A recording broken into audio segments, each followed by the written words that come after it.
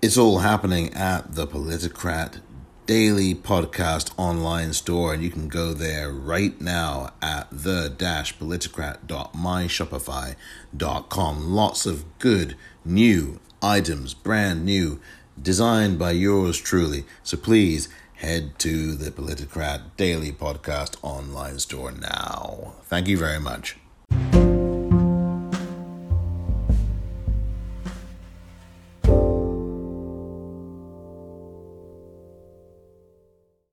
Welcome to the Politicrat. I'm Omar Moore. It is Friday, April the 2nd, 2021. On this edition of the Politicrat, a look back at day 4 of the murder trial of Derek Chauvin. It was a bad day, or I should say, not a good day, or rather, not an impressive day for the prosecution. Call this the first decent day the defense has had in this trial thus far. I'll explain why, coming up next.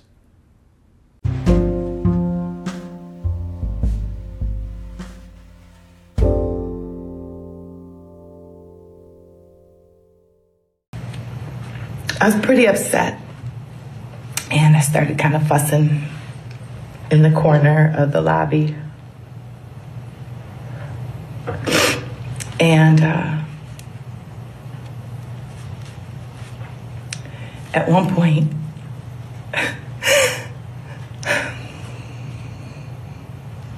Floyd came up to me.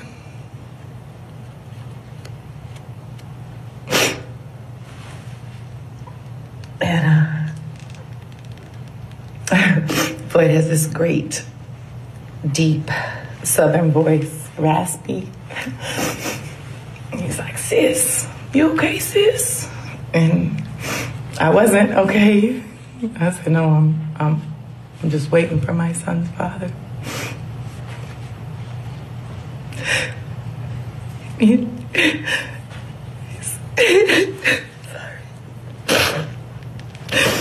He said, "Well, can I pray with you?"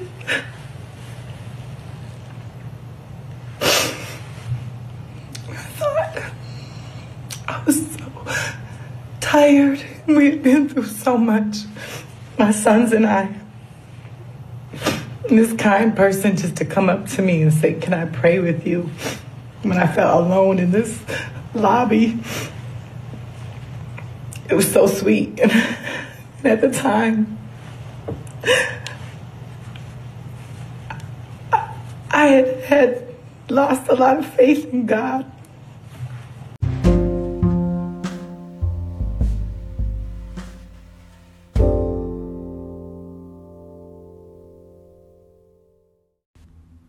That was Courtney Ross. She was the girlfriend of George Floyd, and that was her yesterday on the witness stand on day number 4 of the murder trial of Derek Chauvin. Now, you heard the emotion there from Courtney Ross, and what seemed, at least, like a very good start to the day with a very compelling witness. And as I had said myself on Twitter yesterday at the Popcorn REEL, a witness who I'm sure had much of the world crying all over again before they had even sat in and settled in to this day number 4, just half an hour or so in, if that.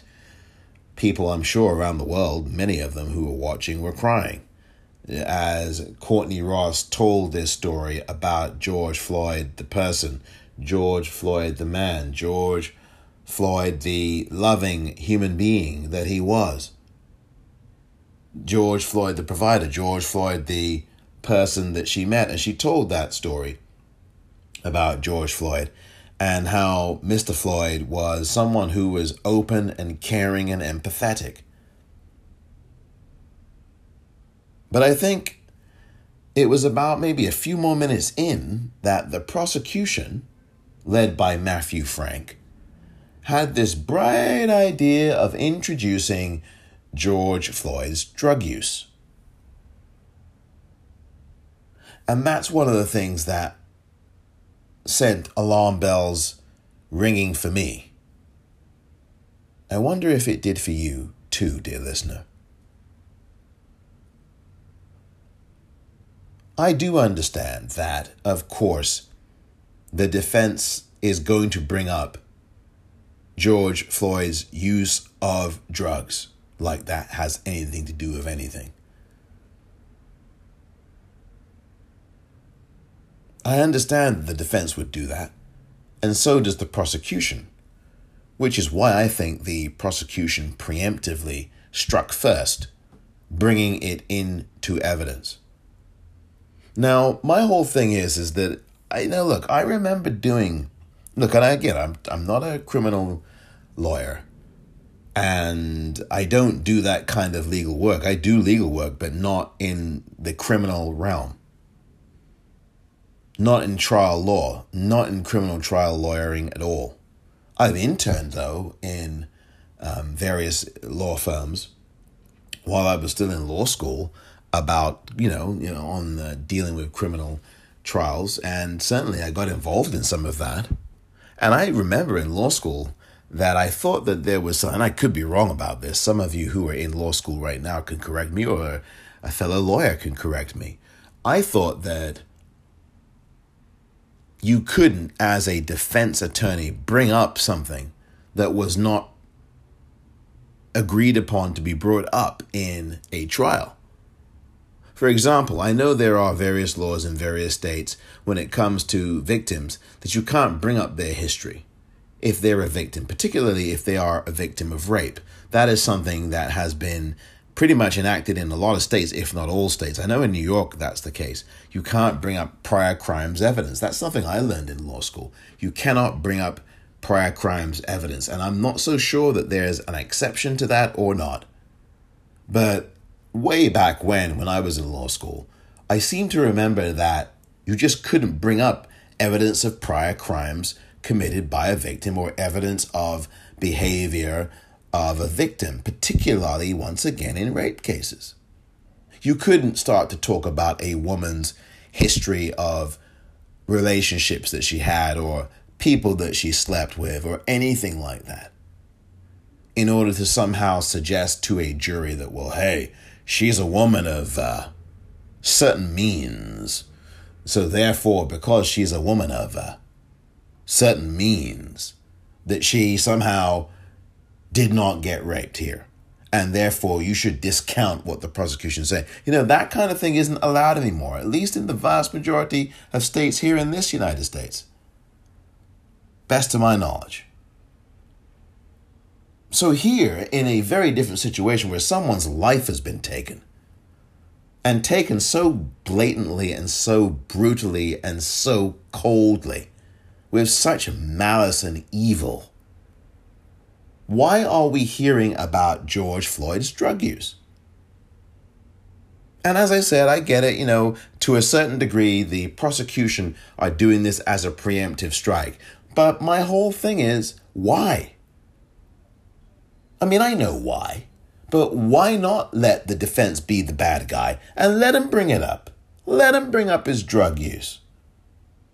Because it's got nothing to do at all with the fact that for nearly 10 minutes, the defendant, Derek Chauvin, sat on George Floyd with his knee planted squarely and deeply into his neck, while Mr. Floyd was face down on the asphalt, handcuffed behind his back. What do George Floyd and drugs have to do with a goddamn thing? And I do revisit what I said on Twitter yesterday about the preemptiveness. In fact, I revisit what I've just said a few moments ago. Why bring it up at all, prosecutor Matthew Frank? Why bring it up at all? That's all I'm asking is, why do you bring up George Floyd's drug use? He is not on trial. But of course, dear listener, as you and I both know, as we all know, black people are constantly on trial in the United States, even if they are not inside a courtroom, even if they are 6 feet under, even if they are just walking down the street, even if they are jogging, even if they are in a supermarket or a grocery store or a bank, even if they are bird watching in Central Park, even if they're opening up their lemonade business in San Francisco, California. Black people in America, from Maine to Florida, from Texas to California, from Oregon to the Pacific Northwest, specifically way up there in the corner of Washington State. Black people are on trial daily. When we're sleeping in our beds, we're on trial. Breonna Taylor found that out. On trial. When we're going to help someone cross the street, we're on trial. When we make a turn and we don't put on our indicator signal, we're on trial. Sandra Bland, we're on trial constantly. And this prosecutor today and yesterday and the day before and next week and the week after that and after that has already put George Floyd on trial. Matthew Frank did exactly that yesterday. He's going to do it again today. He's going to do it next week. He's going to do it the week after that. All of these prosecutors are putting George Floyd on trial, and he's dead. As if George Floyd committed the crime of 10 minutes of sitting on the neck of himself. I mean, this is what America is treating you as. An idiot. Those of you watching this around the world, if you have not yet been aware of what the United States of America does to black people, then I think you are getting somewhat a crash course in it during this trial. Because you couldn't have a more bumbling, stumbling, mediocre, milquetoast set of prosecutors. These prosecutors are awful. And Matthew Frank committed the first sin today and yesterday. Because look, I'm speaking about this in future tense because I'm telling you this guy's going to do this again today. He definitely did it yesterday. I'm sitting there watching this. I'm working, I'm watching, I'm working, I'm watching, I'm tweeting, I didn't think I got very much work done. But I'm telling you, this is just absolutely insane. And if you still have the optimism that many of you seem to, based upon where I was looking on Twitter at least, there are a great many people who do believe that Derek Chauvin is going to be convicted of something. Now, they are not necessarily thinking he's going to be convicted on all the charges. They are not even necessarily thinking he's going to be convicted on the most severe charge. And I put those 2 words or 3 words in quotes because he doesn't have a most severe charge here. It should be intentional murder in the first degree. It is only unintentional murder in the second degree. And right there, as I keep saying to you, dear listener, right there is where the fix is in. If they really valued black life, if the Hennepin County District Attorney's Office and if the Minnesota Attorney General, yeah, that's you, Keith Ellison. I know you're a black man. I know you're a progressive, but you are working within a system that does not like black people. It's an anti-black system. Because if that was a white person lying there, in fact, first of all, the white person would not be treated that way, the way that Derek Chauvin did to that brother, Mr. Floyd. You wouldn't even have that scenario with a white person to begin with. But let's say that in some crazy alternative universe, you did. You would have paramedics who would be much more urgent about the situation. You would have prosecutors who would fight like hell and talk about the deceased as if that person was their own sister or brother or mother or father. And you wouldn't even have a trial last 4 days, quite frankly. This thing would have been over. I mean, this is just crazy. Oh, we're going to have nearly 4 weeks of a trial? I get it. Today, the trial is going to probably last for about 2 or 3 hours. Yesterday, Judge Peter Cahill told everybody that the trial is moving along quicker than expected, and I'm kind of skeptical of that, but I don't know if it was quicker than expected. I don't think this thing should even be more than a week long, to be honest with you. Now, there are some people on Twitter like Chelsea Handler who don't think there should be a trial. And I'm thinking, Chelsea, please study your history before you say something so ill-informed. You may have millions of Twitter followers, but that doesn't necessarily mean that you know what you're talking about. And it doesn't necessarily mean that you are a student of history. Because anybody saying that this evil piece of garbage, Derek Chauvin, shouldn't even have a trial is absolutely out of their minds. I do want to tell Miss Handler, and I know she's not listening right now, but if she ever were, and if someone knows her who is listening to me right now, maybe you could pass this little bit of information along. Chelsea, many, many times in the history of the United States, white lynch mobs stormed into police precincts and pulled black men out of jail and lynched them before they could even have any trial. So I really do think that some of these celebrities who talk really think before they do speak, because I am not a fan of people going, oh, they should stick to their day jobs. No, if they've got an opinion, they've got an opinion. Doesn't necessarily mean that every opinion, including mine, is sufficiently well informed.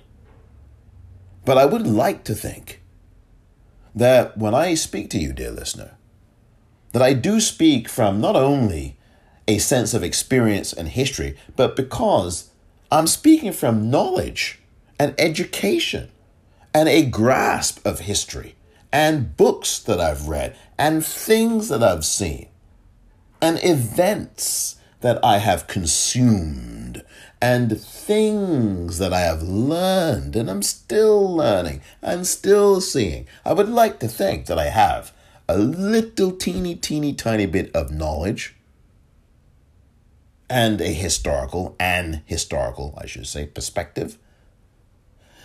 But, you know, when people say silly things like this on Twitter about, well, they shouldn't be a trial for Derek Chauvin, I mean, that's just so foolish. The guy should get a trial. He's a piece of garbage. He's a murderer. But in the country that we live in, we are supposedly people who give trials, and that's what we're supposed to do. Now, we didn't do it, of course. We didn't have a proper trial, the first impeachment trial of, the orange blunder, the orange monstrosity. And there were no witnesses presented. And actually, there was really no witnesses actually presented in this second trial that we had earlier this year, except to say that there was something, technically a witness exhibit read into the evidence. So technically there was a witness. It was the congresswoman, the Republican congresswoman from Washington State, speaking of the Pacific Northwest, Jamie Herrera Butler. So there was, I guess, technically speaking, that one witness statement that was read into the record. But look, we have trials in the United States of America. We are not Russia, where they have trial by bloomin' telephone. I mean, we are not those places. I mean, we've definitely veered toward those places, and we've definitely done a lot of things around the world that wouldn't make those who think this country is perfect very, well, whatever. It would make their position a little bit more difficult to have. Our foreign policy is not the envy of the world. And we have done some really bad things around the world, in this country, to people around the world and inside this country. So, again, I veer off course here a little bit. But as reprehensible as this garbage is, he must have a trial. He must have a trial. And I mean, that's what separates, as odious as the dealings of this country are and can be and have been and still are in many an instance. That is still what separates us from the vast majority of countries around the world, is that we do give trials, for the most part, right, to people who commit heinous acts of violence. Or we leave them on death row where they end up getting executed. And again, this is... I really do want to get back to this, because there's nothing that George Floyd did on May the 25th, 2020, that would merit him being executed in such a gruesome way, or executed at all. I don't care what he did, but there's nothing he did that justifies it. And I think that the defense is, well, let me just put it this way, dear listener. I think that the prosecution has been the best help that the defense could ever hope for today and yesterday and the day before that and the day before that and this week. I think that the prosecution today, and because I do think they're going to do this again today, yesterday definitely, and the previous days, Wednesday not so much, but yesterday definitely, the prosecution were the best help of the defense. And I think the defense had a decent day yesterday. I hate to say that, but I have to be honest and direct and call it as I see it. Eric Nelson, and I know I mocked him and called him half Nelson. He still is, half Nelson did a decent job yesterday, but not because he was so fantastic. It's because the quality of the prosecution, and not necessarily the evidence they presented, but how they presented it, the manner, was mediocre at best. Mediocre at best. All of the poor questioning. Oh, I'm sorry, that's a lot of question I'm asking you. Let me rephrase it. How many times this week, dear listener, if you've been watching this trial, how many times this week have you heard one of the prosecutors or all of the prosecutors say, oh, I'm sorry, that's a long question. Let me rephrase it. Let me ask you something, or let me remind you of something. When Michael Frank says, oh, I'm sorry, that's a long question, I have to rephrase it, he's not just talking to the witness. You know who else he's talking to? He's talking to the jury. The jury is listening intently. And if you can't if you cannot clearly as a prosecutor formulate your question to a witness whom I'm assuming you prepped prior to the beginning of this trial, if you cannot properly formulate a question to the witness that is your own prosecution witness, you are in trouble. Your case is in trouble. And the jury, the jury will tune you out.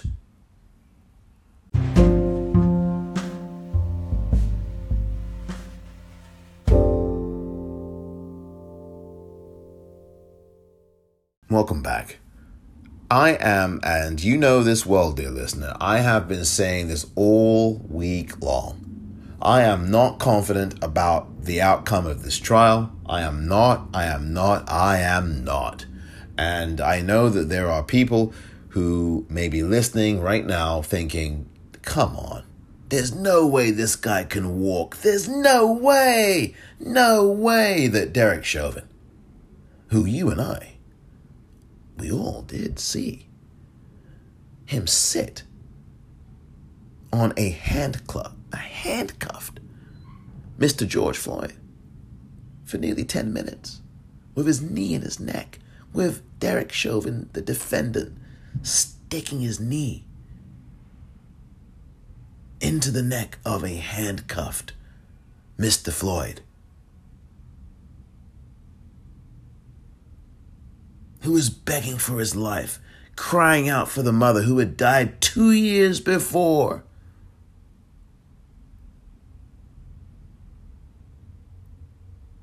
And don't forget, the defendant was asking him, "What do you want?" It's as plain as day. Dear listener, it's as plain as day. The defendant in this case, Derek Chauvin, is a murderer. Intentional murder. First degree. Under the prison. Throw him under the prison. That's what has to happen here. And how many times have I heard prosecutors calling the defendant Mr. Chauvin, Mr. Chauvin. I talked about this in prior episodes of this podcast, dear listener. Just this week. How many times did I sit and have to hear a prosecutor calling the defendant Mr. Chauvin over and over and over again? And I hear prosecutors calling Mr. Floyd, that man George Floyd, that man George Floyd, him, he, him. He has a name. His name is Mr. George Floyd. Mr. George Floyd. That is his name, George Floyd. The gentleman, George Floyd. Call him that. Call him the gentleman. Call him Mr. Floyd. Call him the deceased Mr. Floyd. Keep repeating that, you prosecutors, you. You are not doing a good enough job. And I don't know that this jury, even with a strong piece of evidence like that video, which is going to be the thing, if he does get convicted, it's going to be because of the video. Because of that brave young sister. The teenage girl that had the courage to put that recording device on. She turned that darn thing on and caught it all. Every minute. And if it wasn't for her, this guy would have walked already. In fact, he wouldn't even have been indicted. He'd still be on the force now. He'd still be on it. He'd still be on the Minneapolis Police Department. He would. He isn't anymore. I want to know if he's getting pay. I want to know if he's getting back pay. I want to know if he's getting a pension. I think he's getting all of those things, don't you? Maybe, maybe not. I don't know. Maybe I can go look that up. Maybe you can. But I'm telling you, dear listener, right now, we are looking at this trial, and I am asking one or even two questions that maybe you've had floating in your mind too over these last few days. One of them is, who the hell is on trial here? And number two, which side is the prosecution on?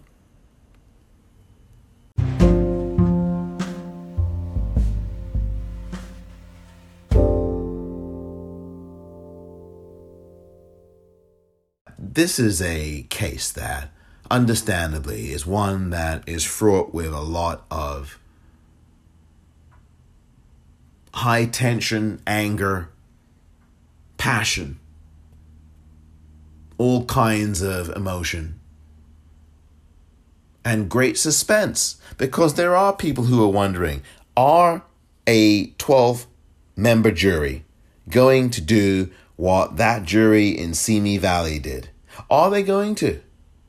Nearly 30, in fact, it would be over, well, not quite. It would be almost 30 years. Remember that jury in Simi Valley? In California, here in California, Southern California, but in California nonetheless.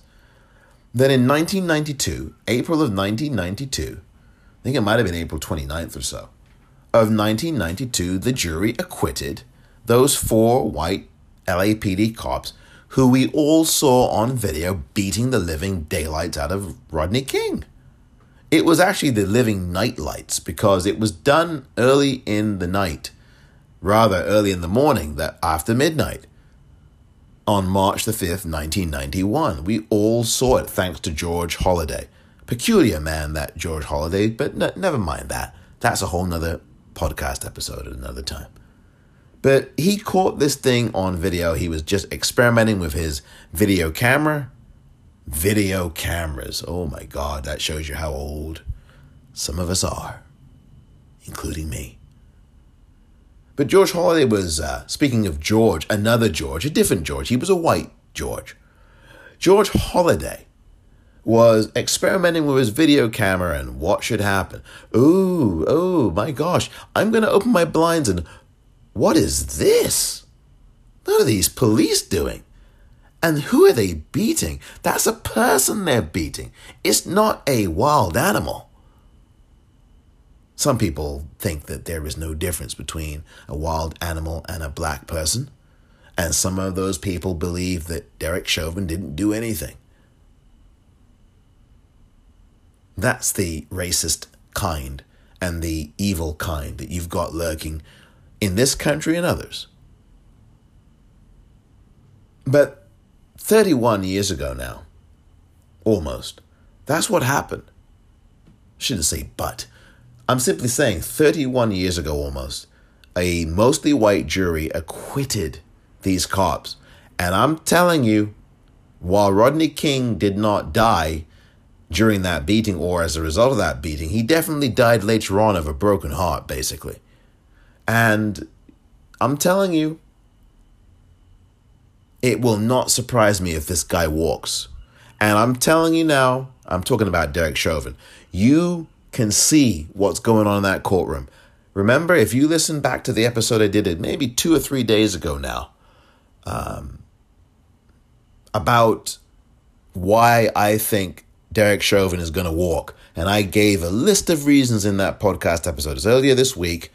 It may have been Tuesday. It may have been Wednesday of this week. Probably Wednesday's episode, since we're now on Friday. But it was probably the last episode in March, which would have been on Wednesday, 2 days ago. I gave a litany of reasons as to why I think Derek Chauvin will walk. He won't get convicted of a thing. And by the way, if I'm wrong and he gets convicted of 3rd-degree murder, will you be going, told you, Omar, you got it wrong? I wouldn't be chiming about that, by the way, because for him to be only convicted, if he is at all, of 3rd-degree murder, when we all saw this guy deliberately putting his hands in his pockets, saying cheese for the cameras. He's looking at the cameras. Looking at the camera. This guy doesn't care. He doesn't give a rat's. Hands in his pockets. Nah, no problem. No problem. You, not you, but there are people who would be more upset if he had done that to a pet, not theirs, to any dog. And they are less upset now that it was done to a human being named Mr. George Floyd. They're not as upset. But if that were a dog that he was doing that to, if that were a dog that Derek Chauvin was doing all that to, they would be up in arms. They would be in the street. They would be in the streets. That's how people value life over life. That's how they value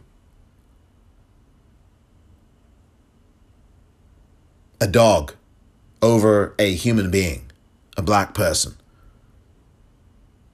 That is America. That is a large swath or a sizable swath of white America. Not everybody, but a sizable number of people feel this way. They'll never admit it, but you know it's true. And some of you who are white listening to this have people in your families who don't give a rat's ass about George Floyd, who are rooting for Derek Chauvin, or whom have said racist things to you about black people. You know this is true. And I hope that if you know this is true, that you stand up to them when they do this in your family. And you don't let that slide. This is really disgusting. These prosecutors, by the way, I think are the best asset of the defense. The defense yesterday, as I said, I know people don't want to hear it. The defense did decently. I'm not going to say they did well. Eric Nelson's job is very simple. I've said this before. I'll say it again. All Eric Nelson has to do is create some doubt, just a little bit of doubt. He only has to get one juror. The prosecutors have to get all 12. I liken it crudely, if you can excuse me, please, to the whole axiom that says the terrorists only have to be right once, but we in the FBI and the DNI and the CIA, we have to be right every single time. I know, horrible analogy, crude analogy. I'm sorry. But that is the reality. The reality is that the prosecution, to be successful here, has to prove its case beyond a reasonable doubt. Do you think they've done that so far?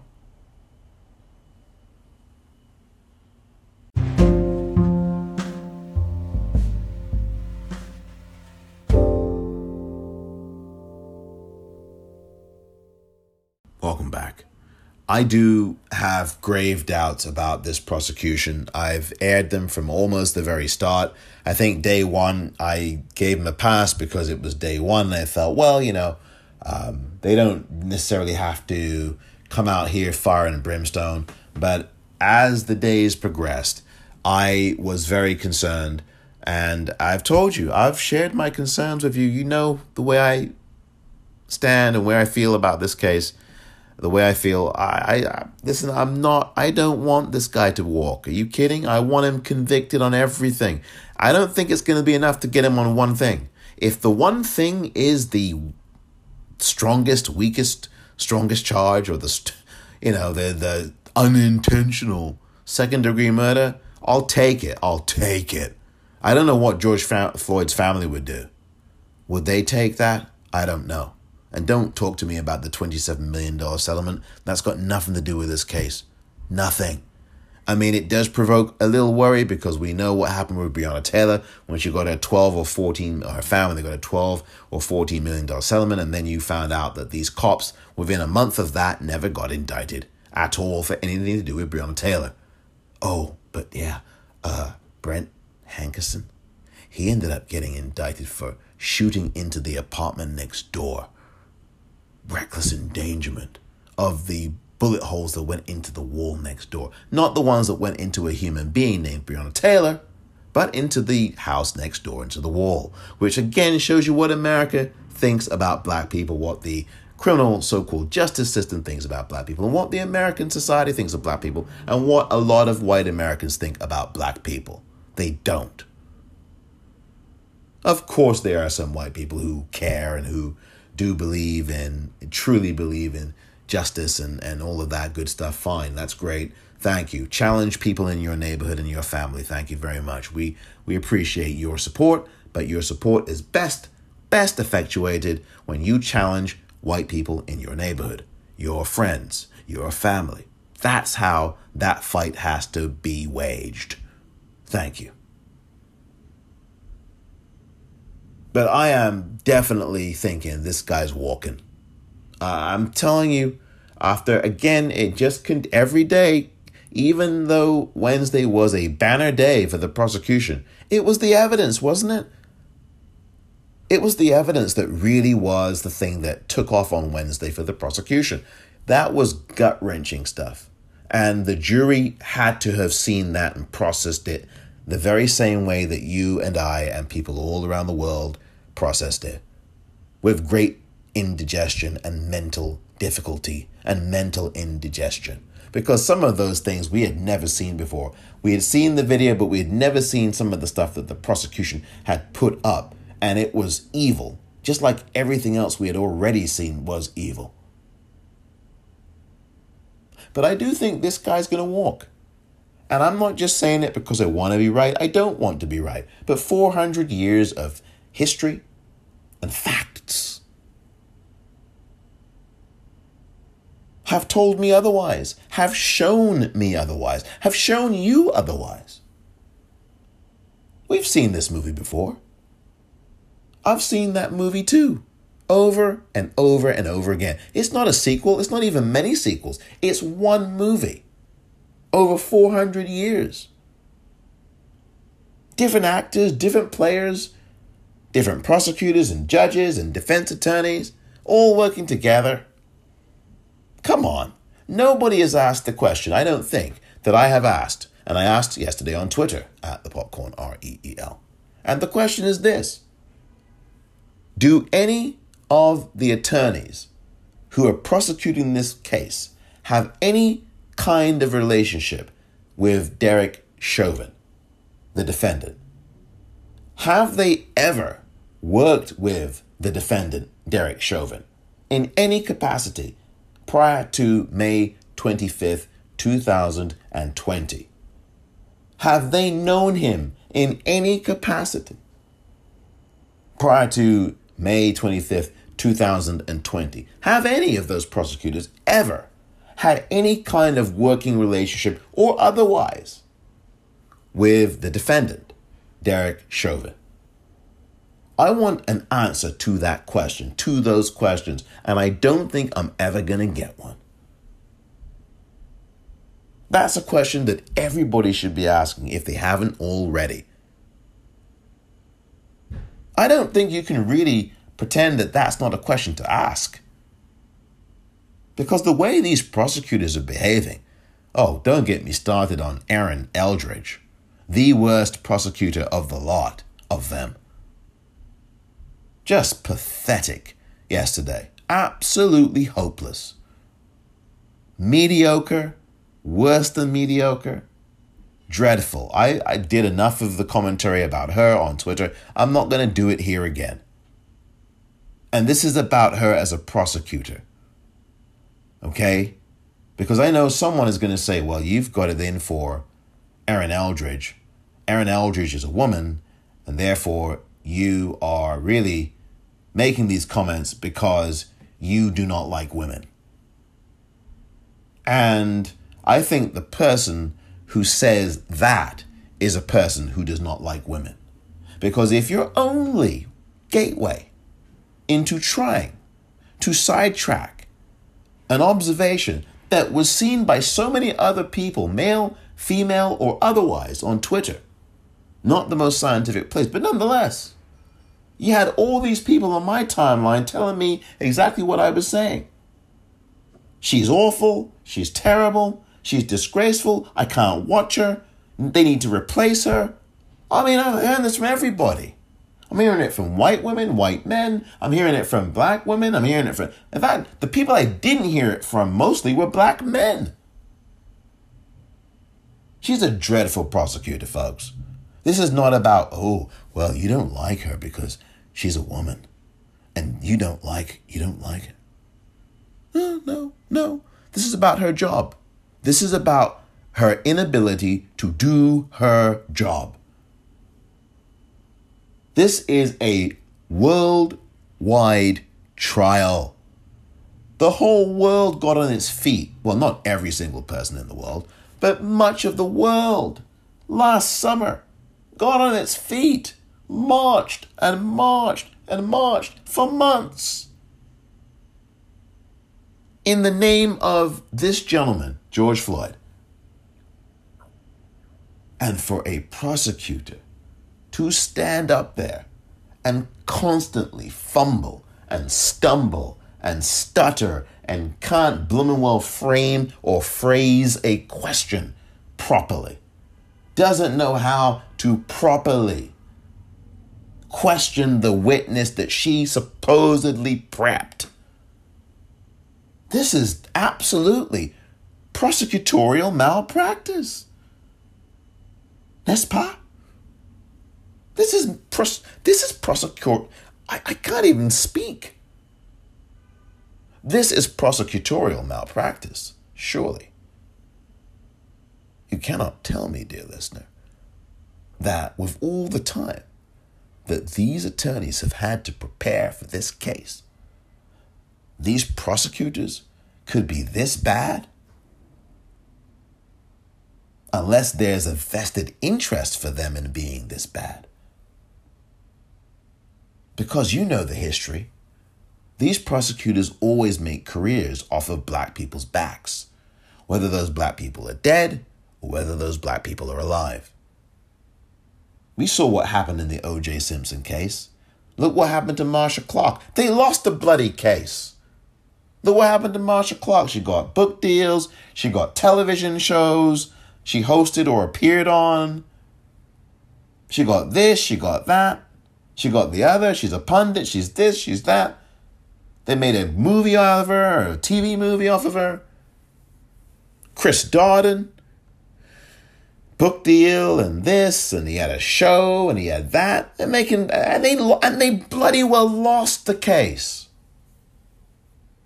Everybody who said O.J. Simpson was guilty, I mean, my God, then why didn't these people win their case? And it ain't just because O.J. had this lawyer named Johnny Cochran, God rest his soul.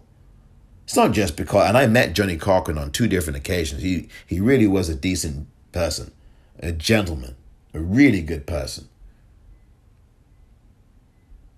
Personally speaking. And I mean, it wasn't just because Johnny Cochran was so good. It's because the prosecution sucked.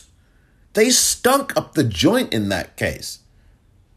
How do you give a glove? Damn it. How do you give a glove to someone that they've not tried on before in court? Huh? How do you do that? How do you give a glove that had been over a year old and you get the guy to put it on in the courtroom a year later? Oh boy, that's when they lost that case, you know. And then all these people got book deals, and Chris Darden, he's on TV, and oh yes, it was, that case took its toll. Motherfucker got book deals. Marsha Clark, book deal. This one, book deal. That one, book deal. And I know the O.J. defense attorneys got their deals, and F. Lee Bailey got his, and Robert Shapiro, and we found out some of these people are scumbags, and, you know, Kardashian ended up passing away, and, come on. And we know Johnny Cochran passed away. But listen, as I said, there are prosecutors who make a mint off of the backs of black folk, whether they're dead or alive. I can talk about the Central Park case, although in that case, technically Linda Fairstein, who was the head of the Manhattan Sex Crimes Unit back in the day, the NYPD, actually had started making some money, I guess technically before that case began. And she was in her bud, but she had just started that career of her writing all these books based on crimes. And she made a mint off of that case, and she's a you-know-what. And she made a mint off of those innocent brothers. These are boys. They were like 16 and 15 and 14 years old. And she made a mint off of that. I could bore you to tears of all the cases where these prosecutors have made a mint off of a black person, whether they've been convicted, whether they've been acquitted, whether they're the victim, whether they're not the victim. I can go chapter and verse on every single one of those cases. And you would be sleeping by the time I'm finished. Before I'm finished, you'd be sleeping. So I'm going to spare you that. Unless you are an insomniac. If you are an insomniac, maybe I might reconsider. But for the sake of this episode, dear listener, I'm telling you, Can't you just see Aaron Eldridge and Matthew Frank and Jerry Blackwell and all of these milquetoast ass motherfucking prosecutors who aren't doing jack? Can't you just see them getting book deals in 2.2 seconds?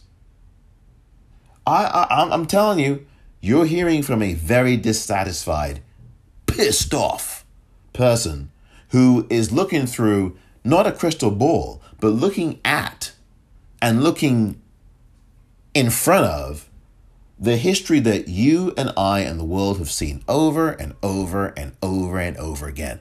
And if you want to turn around and deny it and pretend that it doesn't exist, that's up to you. If you want to feel that you don't want to be uncomfortable so you don't have to look at the world around you because you're in your lovely little comfortable bubble, that is your concern. And I'm not necessarily talking to you, dear listener. I'm talking to other people out in the world.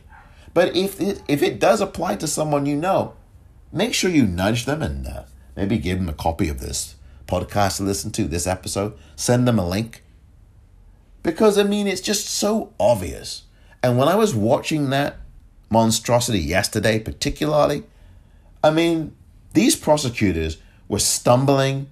They weren't clear. They had to keep repeating the question. You've got the witness asking them, oh, could you repeat that, please? Could you repeat that? You've got other witnesses saying, well, is that all you wanted me to say? I mean, the witnesses are freaking well telling them, is that all you want me to say? I mean, my goodness. Can't you see, dear listener? Well, I know you can. For those of you who aren't tuning into this really clearly, it's so obvious that this prosecution is way below par. Way below par. And Aaron Eldridge is atrocious. She just is not a good prosecutor. And this is what happens when you have mediocre white prosecutors who don't give a rat's ass about black people's lives. And I'm not necessarily saying that she doesn't give a rat, but she is not good at her job. And I'm telling you, it's not just her. I'm telling you, the other prosecutors, including the brother, the black prosecutor, I don't think any of these people are any good. I'm telling you right now, you are looking at it, and you're going to hear it here first. You are looking, dear listener, at a train wreck. And I'm not going to, listen, if I'm wrong, and I hope to hell I'm wrong, I will sit here and I will tell you, I'm wrong. You can throw all the egg you want at me. But if I'm correct, I am not going to celebrate being correct. I am just going to say nothing.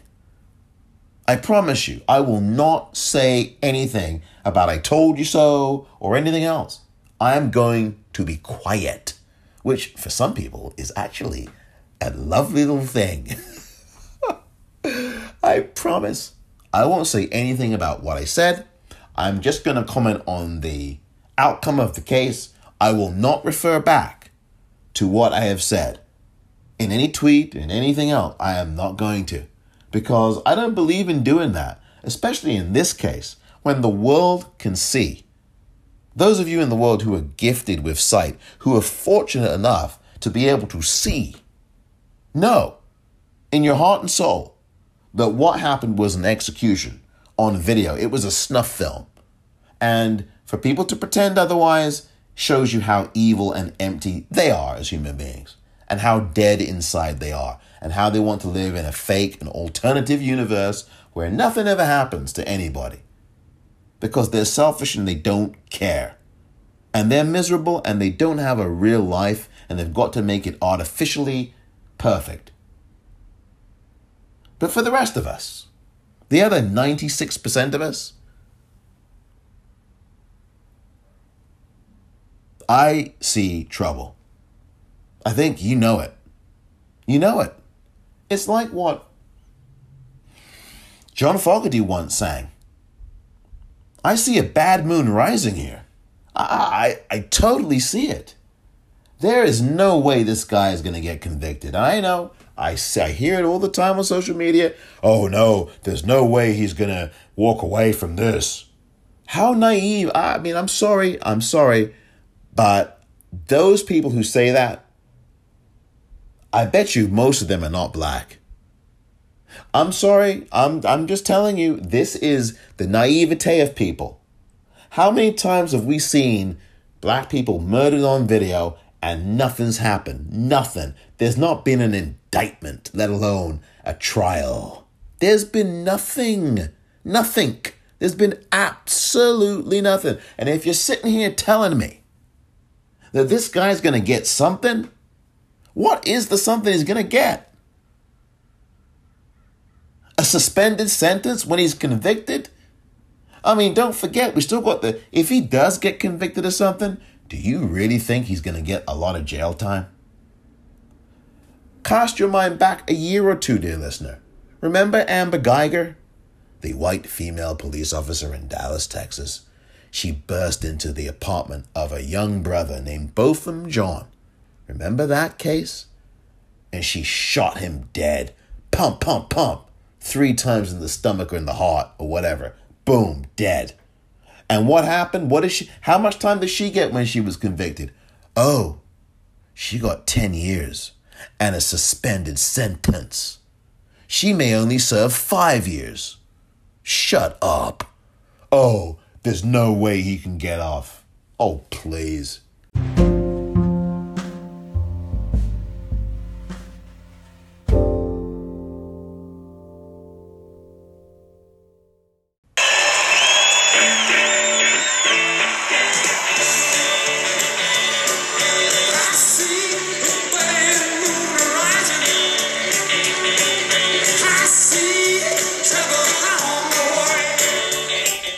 Bad Moon Rising, John Fogerty of Creedence, if I could speak, Creedence Clearwater Revival. John Fogerty, who, by the way, he can't even get to play some of his songs.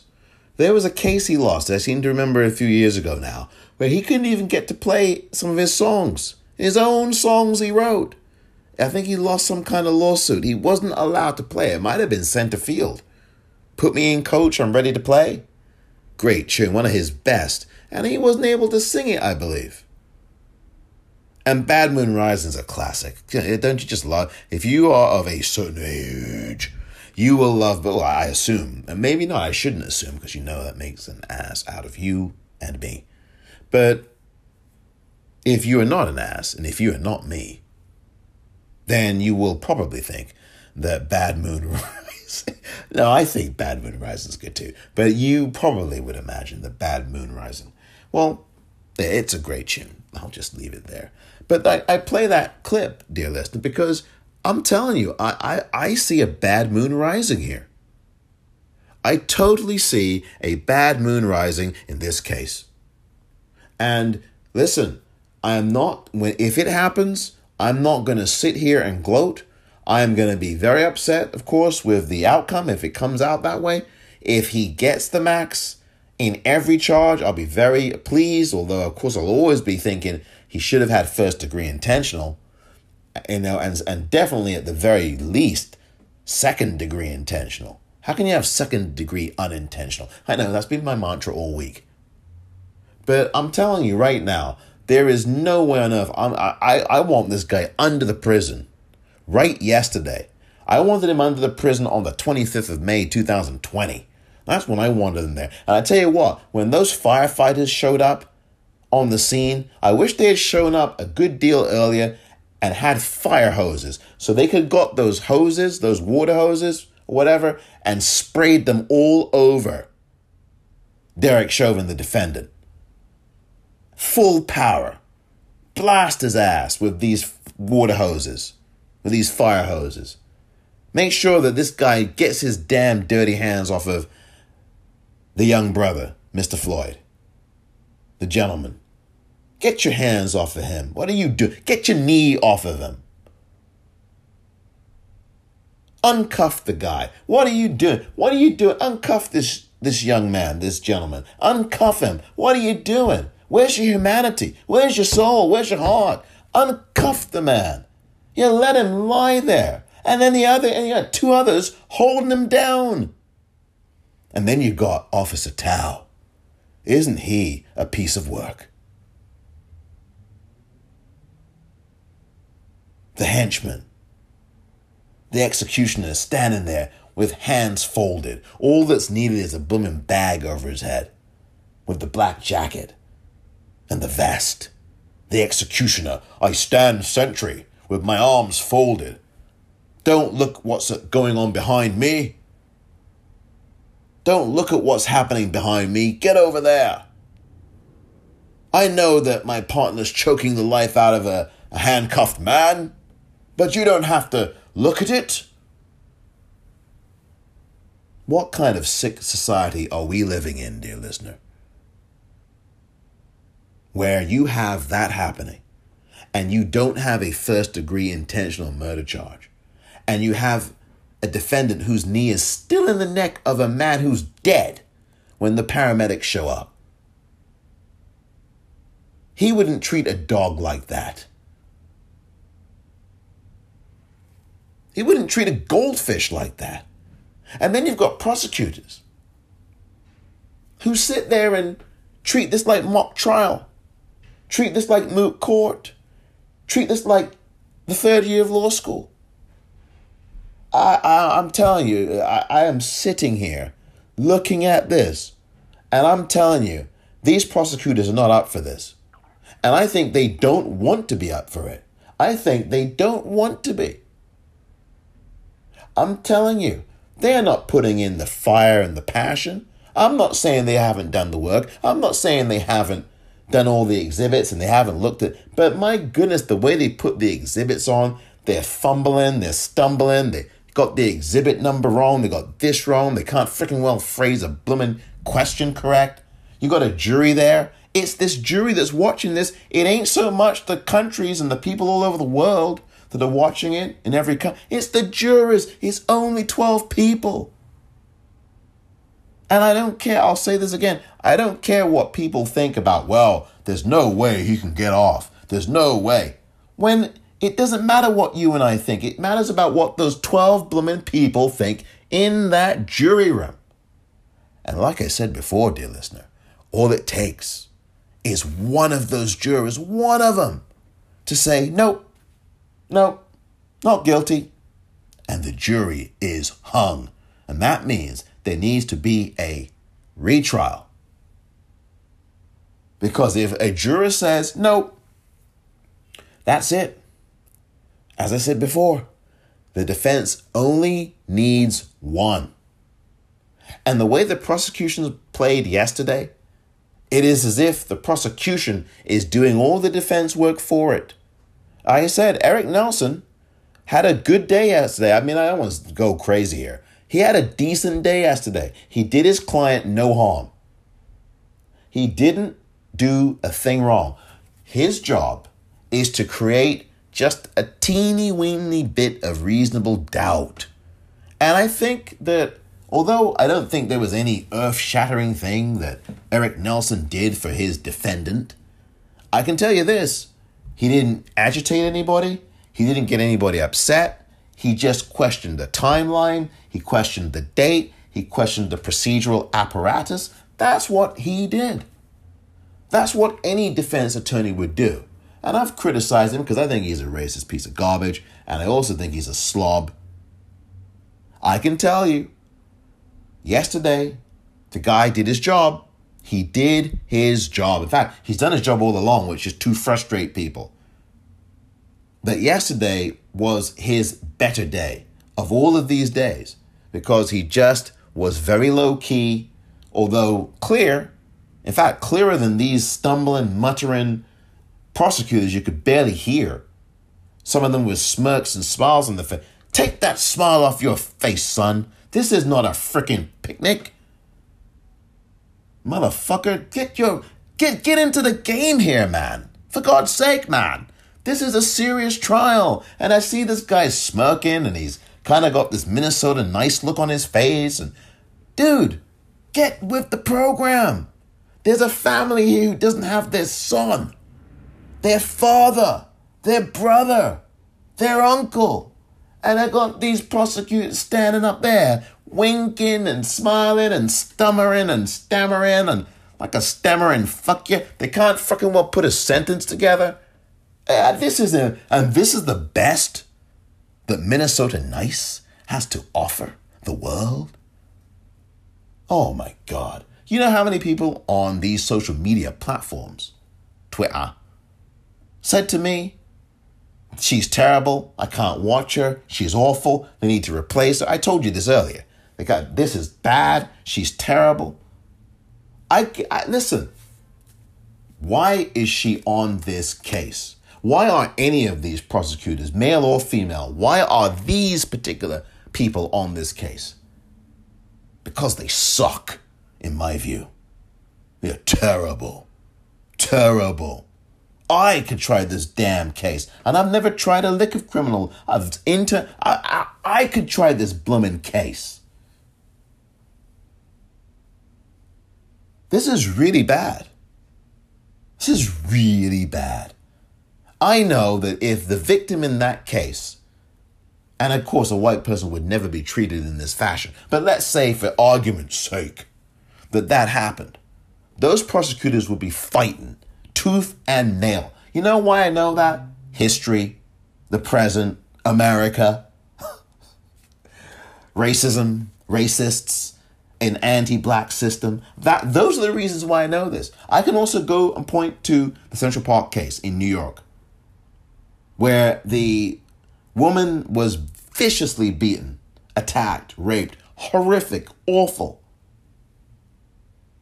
And those prosecutors knew that they had the wrong boys. They knew it. And they were as passionate as you know what. I've already used the F word a few times. They were as passionate as hell. And they knew, knowing that those 5 Black and Latino boys back in 1989 did not do this. They knew it. They had the killer in custody, or I should say the attacker in custody. He had actually killed 2 other women, or 1 other woman on the Upper East Side. Matias Reyes is the person I'm speaking about. They had the guy in custody. He admitted to one of the 5 boys who got sent off to prison as an adult for something he didn't do. That's when the confession came. Word came, or it was through the grapevine, either directly to one of the 5 young boys or through someone else, that it was this guy that did it. He admitted it. That's the only reason. Along with DNA, it's the only reason these 5 young boys were released after some of them served 12, 13-year jail sentences, prison sentences. And I sat in that courtroom back in 89 and 90 and 91. I sat in that courtroom in New York City and I saw that case. Those prosecutors were passionate. And they knew they had the wrong people. They knew it. They knew that they railroaded those boys, that the police beat them and coerced them, held them without food for over 24 hours. Come on, wouldn't let them go to the bathroom. I was in the courtroom. I saw it. I helped out on the appeal, personally. That's one of my only few involvements with criminal law. I wrote briefs for the appeal. Those prosecutors believed in the lie of their own case, and they presented it infinitely more passionately than these defendants, attorneys, than these prosecutors in this case against Derek Chauvin. How about that? And we've got all the evidence in front of us. We all saw it. And yet these prosecutors in Minnesota are sleeping and doing so deliberately. The fix is in. I dare you to prove me wrong. I double dare you. You know it too. The fix is in.